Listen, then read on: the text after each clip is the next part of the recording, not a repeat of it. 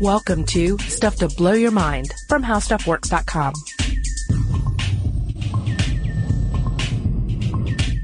Hey, welcome to Stuff to Blow Your Mind. My name is Robert Lamb. And I'm Julie Douglas. And unless the calendar is lying to us, this is the week of Valentine's Day.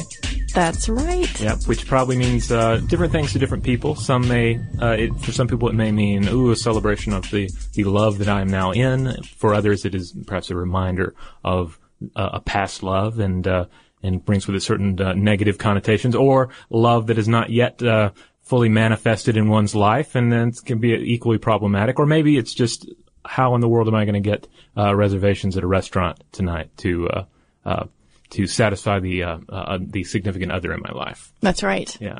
And I think that we've got a podcast that's going to cater to some of this, right? But we're not talking about all of it. Well, yeah. I don't know, because we're not talking like roses and kitten farts here, are we? No, we're not. We're talking hardcore science and love. Right. Though it is conceivable that a scientist could study either kitten farts or... True. And certainly they study flowers. But yeah, we're dealing with scientists and love. And it's an interesting concept. I mean, it's not out of everyone knows scientists are, of course, human beings, and they fall in love. And no matter how nailed down their one part of their life may be with the strict, realities of science, they're still subject to this weird human emotion that entangles all of us. That's right.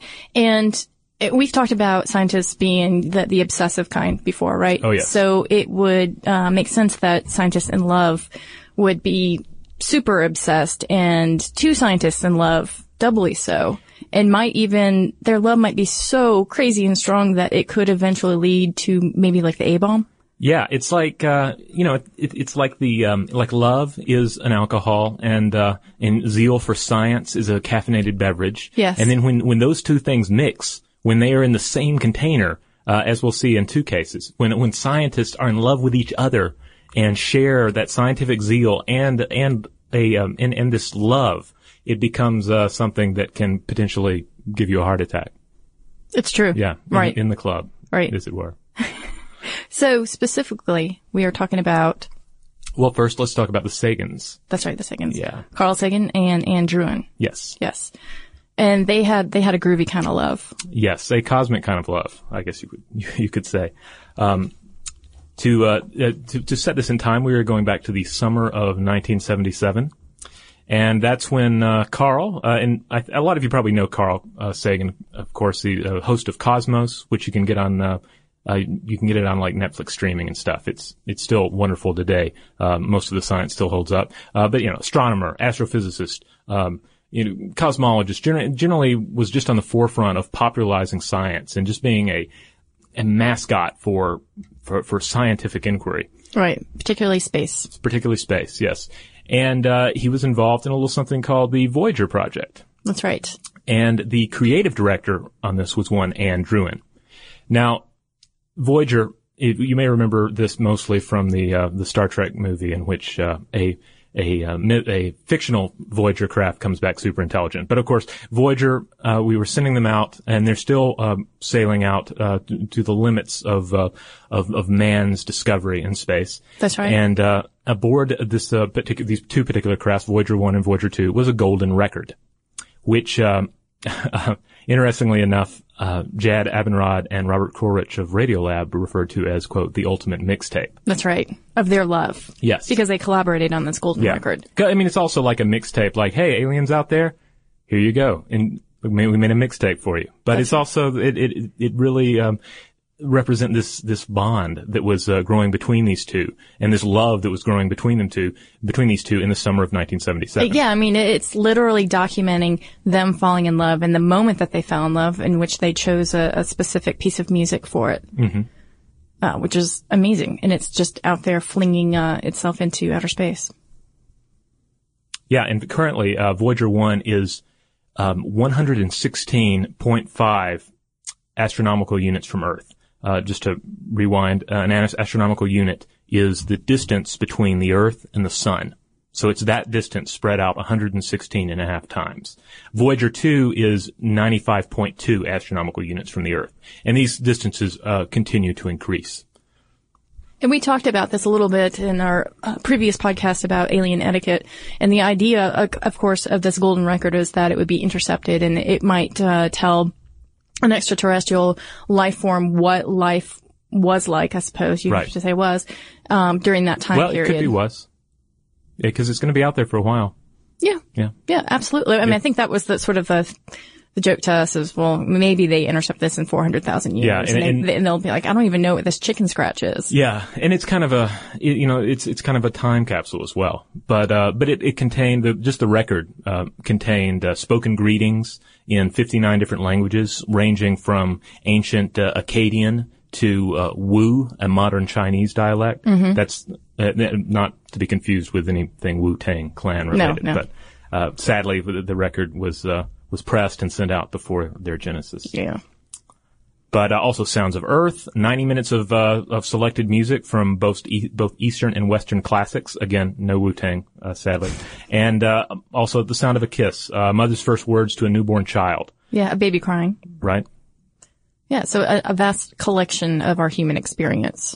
And most impressive of all, for the purposes of discussing the love between these two scientists, The Sound of a Heartbeat. That's right. What was the idea? Anne Druin said, I'd like to have my heartbeat recorded, mm-hmm. right? And then sort of data scrambled later to sort of map this out. Take me down that road, Robert. Yeah, and it's fascinating because Sagan and Anne basically went down and had this recording done, like just shortly after they had actually come, because they'd been professionally aligned for a while and they knew each other, they were working each other, but this was after they actually reached the point where they realized they were in love with each other. And just shortly after they'd actually spoken about it with each other.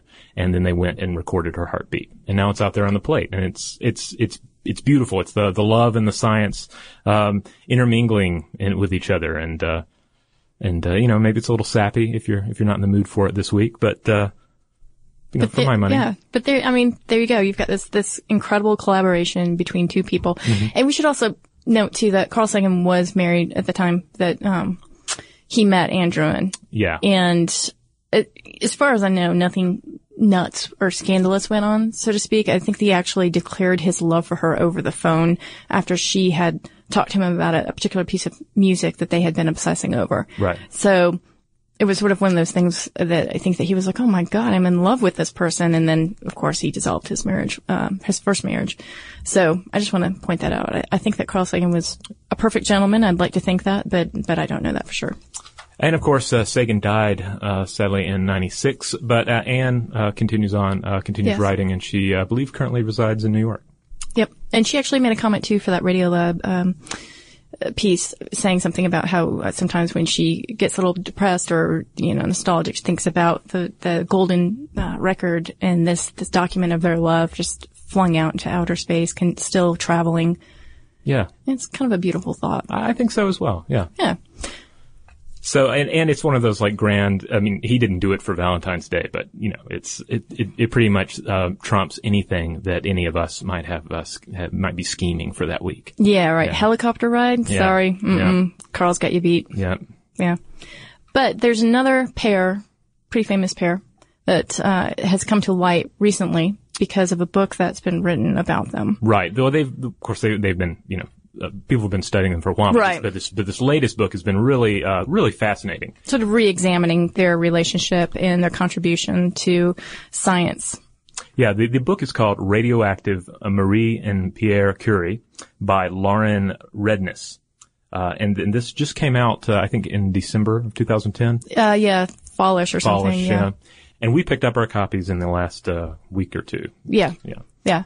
And, this is a book I was really not sure exactly what to expect. And we're going to come back to the Curies, but just to brief, we're going to talk about this book because, I basically heard from my wife had heard something about it, on the radio and she's like, hey, this sounds like there's a really cool book about the Curies coming out and the cover glows in the dark. So I'm like, and that was enough for you. Yeah. I'm like, all right, I'm there, I mean, I love things that glow in the, I'm wearing a glow in the dark shirt right now. You are. Yeah. And we always record the podcast in complete darkness. Yeah, well, sometimes a candle. We when we have to see the notes. And we only use extremely flammable paper. Right. Yeah. Makes sense. But But anyway, this book, so I get it in, right? And it's, it's a large hardbound book. And sure enough, the cover glows in the dark. But it's kind of hard to describe because it's not really, one might be tempted to talk about it as a graphic novel. But right, that was my initial impression. But generally speaking, graphic novels are more a case of sequential art, where you're having little boxes or large boxes of images that tell a story. Right.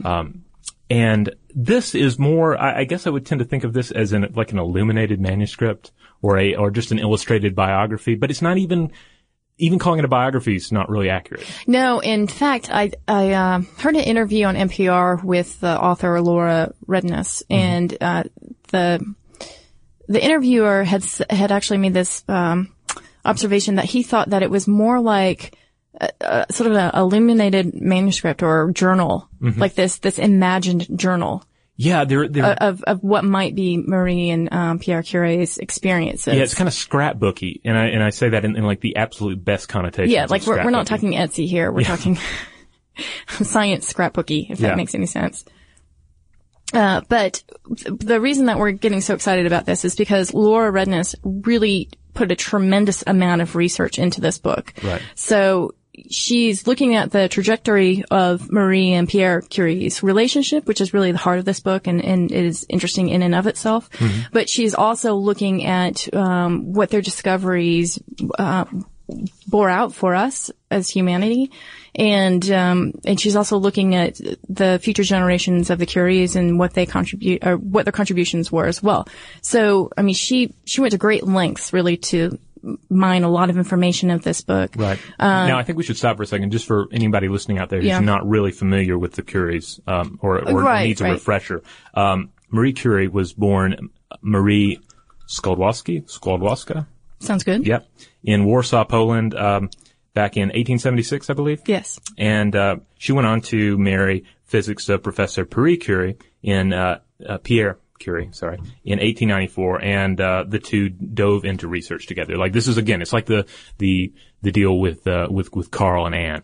They were both just really into their work, and suddenly they had the chance to be together and they fell in love, and they threw themselves at the same research. Right. And actually, let's just go with that, because I think it's interesting to point out that Marie Curie, who is originally Maria, she changed her name to Marie, when she was in Paris, but she was one of very few, obviously, women, students at Sorbonne. And she was the first to get her PhD in science. And I believe the first to become a professor there? Yes.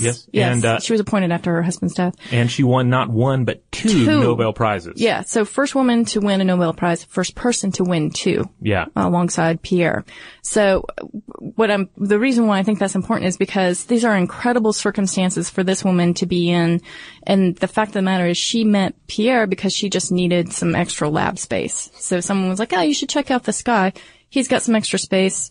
You could probably use it. So what happens, obviously, is they come together and they find that they are both the most hardcore science researchers that they know that exist, and that really bonds them. So they have this, I don't know that I would call it a passionate sort of love. I don't know that we know that, but we know that they're passionate about their research, and this really bonds them together. Right. Yeah. They become like just a team effort, and what did they accomplish? Well, okay, the first Nobel Prize had to do with with their isolation of polonium, right, which is a radioactive element named by Marie for Poland, her home country. That's right.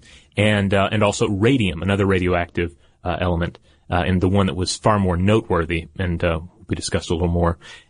And she named that one. That has the Latin for light, I believe. Yep. And then the second one was for actually her inquiry into radioactivity, the fact that she even discovered that their elements could be radioactive. Right. Right.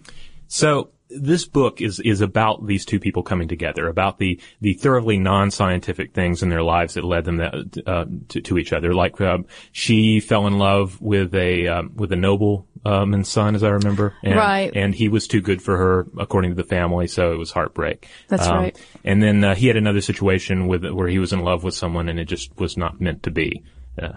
Right. So they had both experienced heartache. Yeah. And when they found each other, I think that are obviously drawn to each other because of their love of science. But Marie also says as told by Laura Redness in the book, he caught the habit of speaking to me in his dream of an existence consecrated entirely to scientific research and asked me to share that life. Yeah. So that again is unusual to have this pair of people, at that time period saying, okay, let's just throw all caution to the wind. We'll get married. We'll research like we've never researched in our life. Maybe we'll have kids. The kids don't matter in the sense that you'll still research. And then they'll research too. That's right. We'll throw the kids create at it. the little researchers. And so again, that was not something that was commonly thought then. It was you get married, you raise the children, I'll come home and you make me some, roast beef. Right. And she was still doing that, and she was doing the science. I mean, she was going to the lab with him and working, but also raising kids, cooking. So the great thing about Redness's book, I mean, aside from just being beautiful to look through, I mean, the illustrations are magnificent, is that she weaves the emerging love of the Curies with the emergence of this science, of this fascinating science of radioactivity. Right. Because radium and polonium by themselves is kind of like, okay, all right. So there's the elements, but what does that mean to our society today? Well, a tremendous amount. And, at the time, you really had this, especially with radium, there was this radium zeal that really took off. And Redness discusses this at length in the book.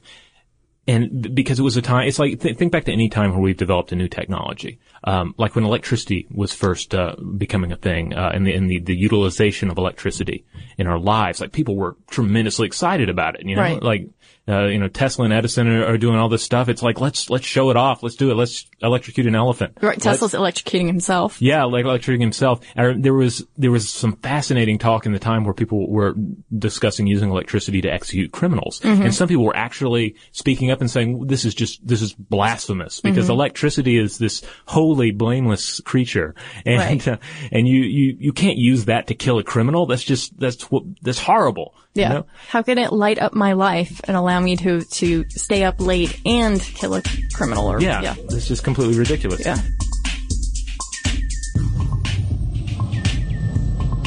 This presentation is brought to you by Intel, sponsors of tomorrow. So, you see, and we end up seeing the same thing with radium. Today, you continue to see, anytime there's like any kind of new science, you can guarantee somebody out there is going to try and market something to make a buck off of it. And with radium at the time, it was really kind of crazy.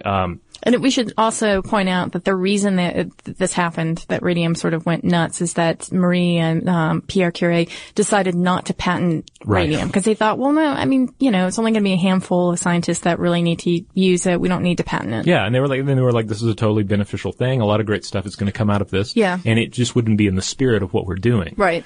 So along come all these radioactive quack cures.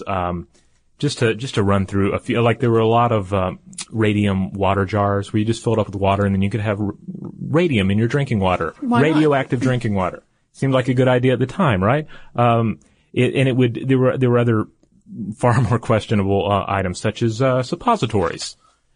Again, we're talking about real radium in the suppository, right? Yeah. Actual radioactive elements in a person's rectum for medicinal purposes. Mm-hmm. You could get radioactive toothpaste. Again, it's just, you could get these radioactive plates to put in your cigarette, package. Right. Cigarette, at the time, it's like if you thought, oh, these cigarettes aren't good enough for me now, let me add some radioactivity to that, just to boost the health factor a little. There were, refrigerator freezer deodorizers. You could get a flask. So you could radiate all your food in the freezer, is that what I'm hearing? Right, yeah. And I mean, it just went on and on. And then on top of that, at the time, again, everybody's willing to rate. Radium was expensive. Right. And all this hope was wrapped up in it. This stuff's going to change the world. And so for a brief time, before the dark attributes of radium became fully known, it became like if you had a credit card. Right. Back in the early 1900s, platinum or gold, neither of those would have been your higher, end card. No, you would want a radium card because you had a number of these different radium branded products that were not in and of themselves radioactive. but you had like radium beer. You had radium Nut-X condoms. You had radium playing cards, radium cigarettes. The list just goes on. So this is like when I see products in the store and it says all natural or organic, and they actually, that's sort of like the greenwashing. They may not be organic this was like or all radium natural. washing. It was radium washing. Yeah. Wow. So that was a crazy, amount of fervor around something like that. Yeah. And of course it was not meant to last. No. And that's one of, again, something that's beautifully woven into this text, because it kind of, it does parallel so often our stories of love, where love blooms and is awesome, but then either love falters or it is complicated by other things, and it maybe it doesn't fail, but it is forced to become a more realistic beast. The half-life, it stabilizes. Exactly. Right. Yeah. Huh. Nice. So what I think is interesting about this too is that, obviously Pierre and Marie didn't really understand how, dangerous it was to be handling this in the first place anyway. And boy, were they handling it. Yeah. They were tossing it around at dinner parties, right? Yeah. Marie had a little bar in a jar next to her bed that would, illuminate blue at night, which I'm sure was quite pretty. And then there's also this case too where, it was 1903. And Pierre goes into the United Kingdom's Royal Institution, and there are all these guys there, scientists from all over, and he rolls up his sleeve to show a burn on his arm, or what looks like a burn, off to everybody. And this is a wound that had been caused by radium salts, which he had taped to the skin for just 10 hours 50 days earlier, and the wound was still there. And then while he's doing this, he ends up spilling some of the salts that he's showing off onto the table, and the resulting contamination of the table was still detectable and in need of cleaning up like 50 years later. So, and when we're saying it, the way we're presenting it, it probably, it comes off a little weird and a little bizarre and maybe a little funny. But the way Redness presents it, she presents these two human beings and that are engaged in this thing they really care about and are engaged in this relationship, and they keep dealing with this dangerous stuff, and they're getting more and more sick. It's having an effect on their bodies and their well-being, and they realize it on some level, but she's still sleeping next to them. They can't stop themselves. Yeah. Like I was telling you earlier, it reminds me of stories you hear about people that are in an abusive relationship, and they know that it's a bad relationship, but they can't break themselves away from it because they're tied to it, or they're obsessed with it. And that's the way Redness really presents it here, you know, that they're so obsessed with this scientific discovery that they're working with it, they can't separate themselves enough from it to save themselves. Well, and I think it's because it's that quest for knowledge. They know there's more potential than they realize. And in fact, and there is, Yeah, they start to say, okay, well, if this is killing healthy cells, maybe it can kill diseased cells, and therefore it could be used in radiation. Right, So and this is after they had worked with, they figured out ways that, what would become x-rays. Right. Where it can be used to figure out you don't have to cut into a limb to see what's going on with the bones. It's easy to overlook that today, just how helpful an X-ray is. Right. Yeah.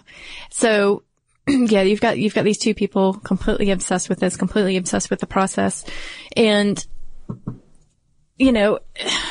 Redness does do a great job of weaving what becomes that story of radiation, right? So what happens is that, they're playing around with it. They have, a couple of daughters, Irene and Eve. And I'm jumping ahead a little bit because there's awful lot of stuff that happens in Marie and Pierre Curie's life.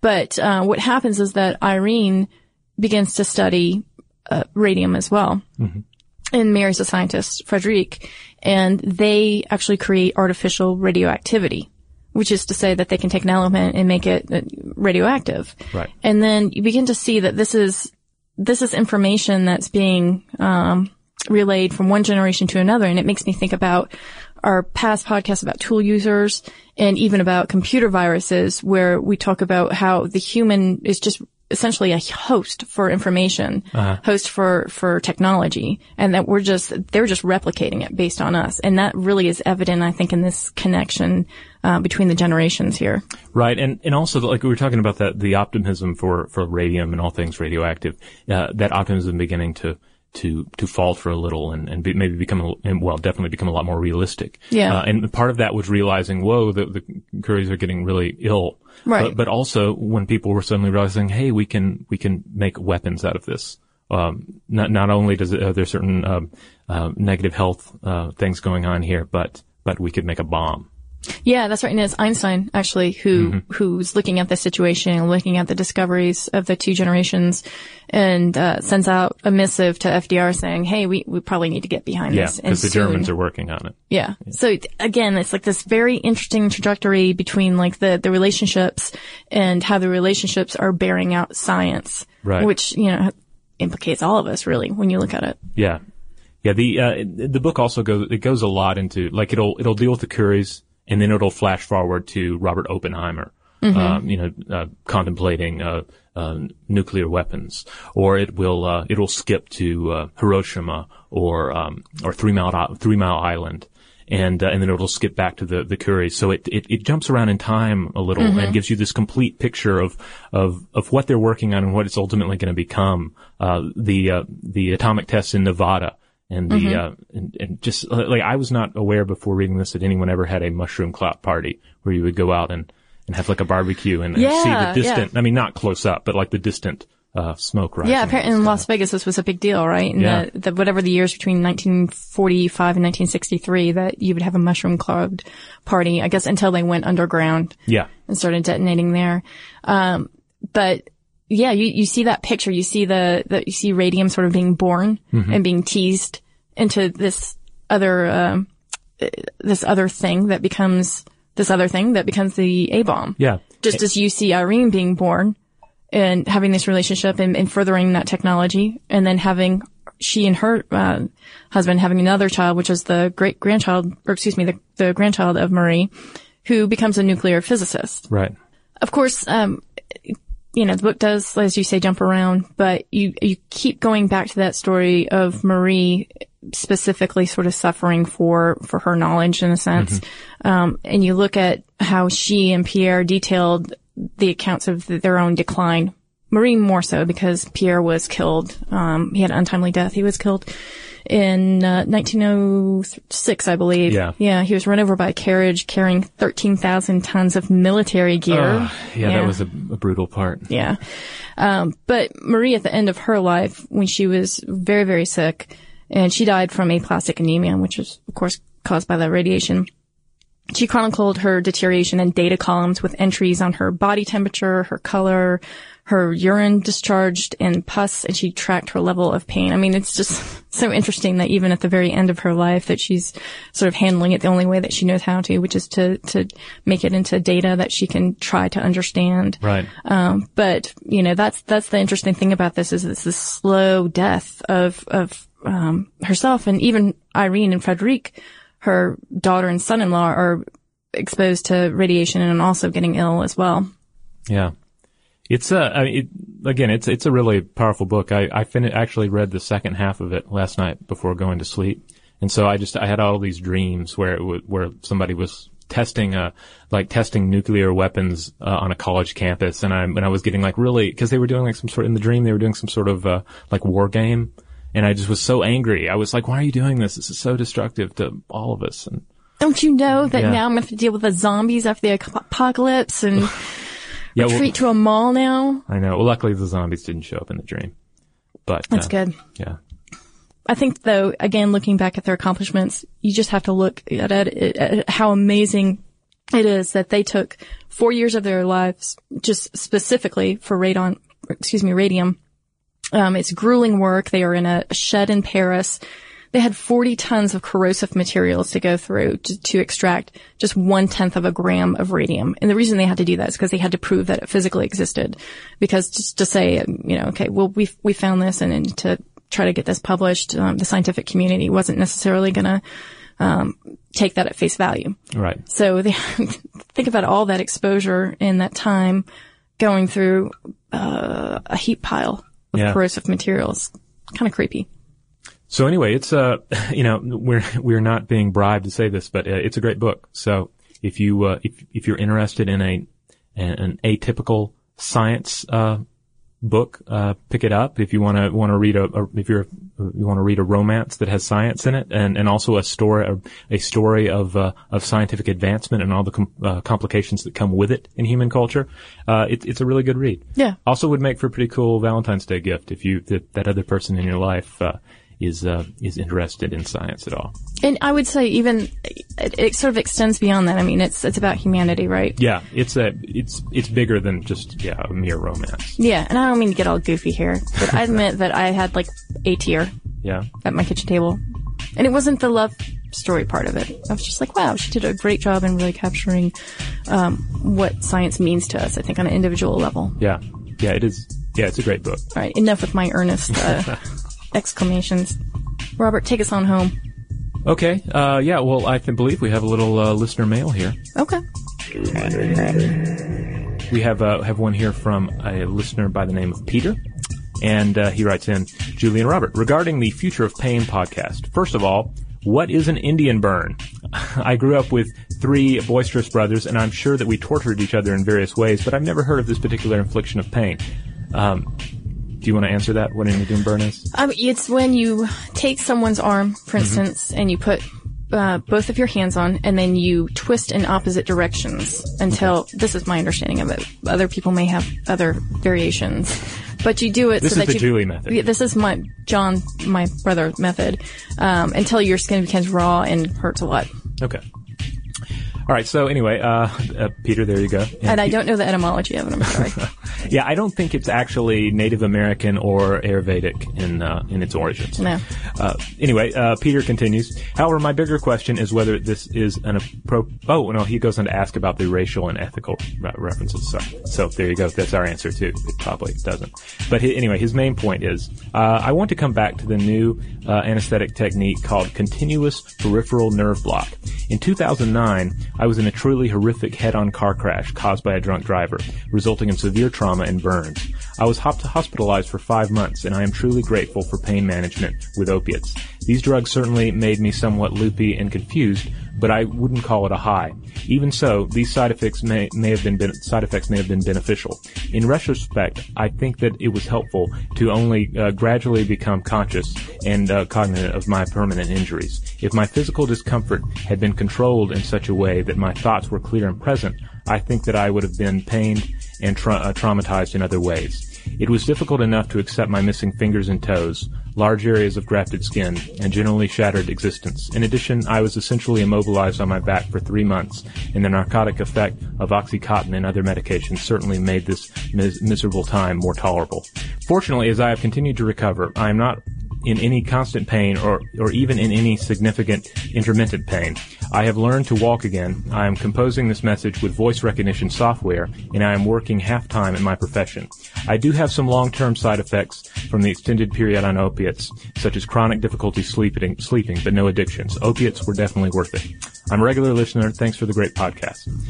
So, Peter, thanks for writing in. That was the nerve blocking technique was something we discussed, as well as the use of opiates. So it's really nice to have some listener feedback on how this actually affects one's life. Yeah, and we're glad that you're doing well as well. So, indeed. Yeah, thank you for listening. So, hey, if you have anything that you would like to share with us, one place you can find us is Facebook. The other is Twitter. On both of those, we are Below the Mind. And hey, I actually have a correction within this podcast right now, right here, and that is that I've been referring to Lauren Redness as Laura. So Lauren, my apologies. And if you'd like to email us, please do so at blowthemind@howstuffworks.com. For more on this and thousands of other topics, visit howstuffworks.com. To learn more about the podcast, click on the podcast icon in the upper right corner of our homepage. The How Stuff Works iPhone app has arrived. Download it today on iTunes.